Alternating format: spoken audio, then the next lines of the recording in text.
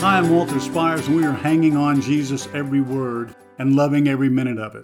We have been in this conversation between Jesus and Nicodemus for weeks now. Today we're going to look at verse 18, but I'm going to read John 3:16, 17, and 18 in succession to help keep the context. And notice how many times the word believe is used.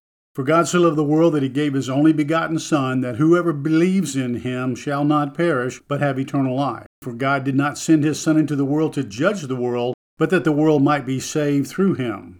Now today's verse 18. He who believes in him is not judged. He who does not believe in him has been judged already, because he has not believed in the name of the only begotten Son of God. Remember now, that word believe means much more than just believe that he exists. That definition means to trust in, put your trust and your faith in.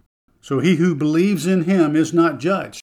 What are they believing in him for? They're believing in him for the remission, the forgiveness of their sins. And therefore we are not judged.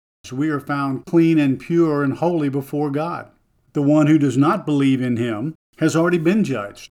Those people who deny Jesus, who do not believe in him, will not receive him. They've already been judged, and they're condemned and condemned to hell, unless they have a change of heart.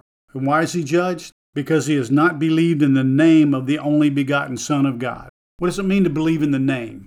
It's an interesting word. In the Greek, it means the name, meaning Jesus Christ, or it means authority. That's one definition. When we take that name Jesus Christ, Jesus means saved or Savior, and Christ means the Messiah or the Anointed One. So that's the name. That's the person it's referring to, and it's the authority of the Son of God, the only begotten Son, who came here to be the sacrifice for our sins, the only one in whom we can believe and receive him as our Savior. And apart from that, we are judged and condemned, as John told us today.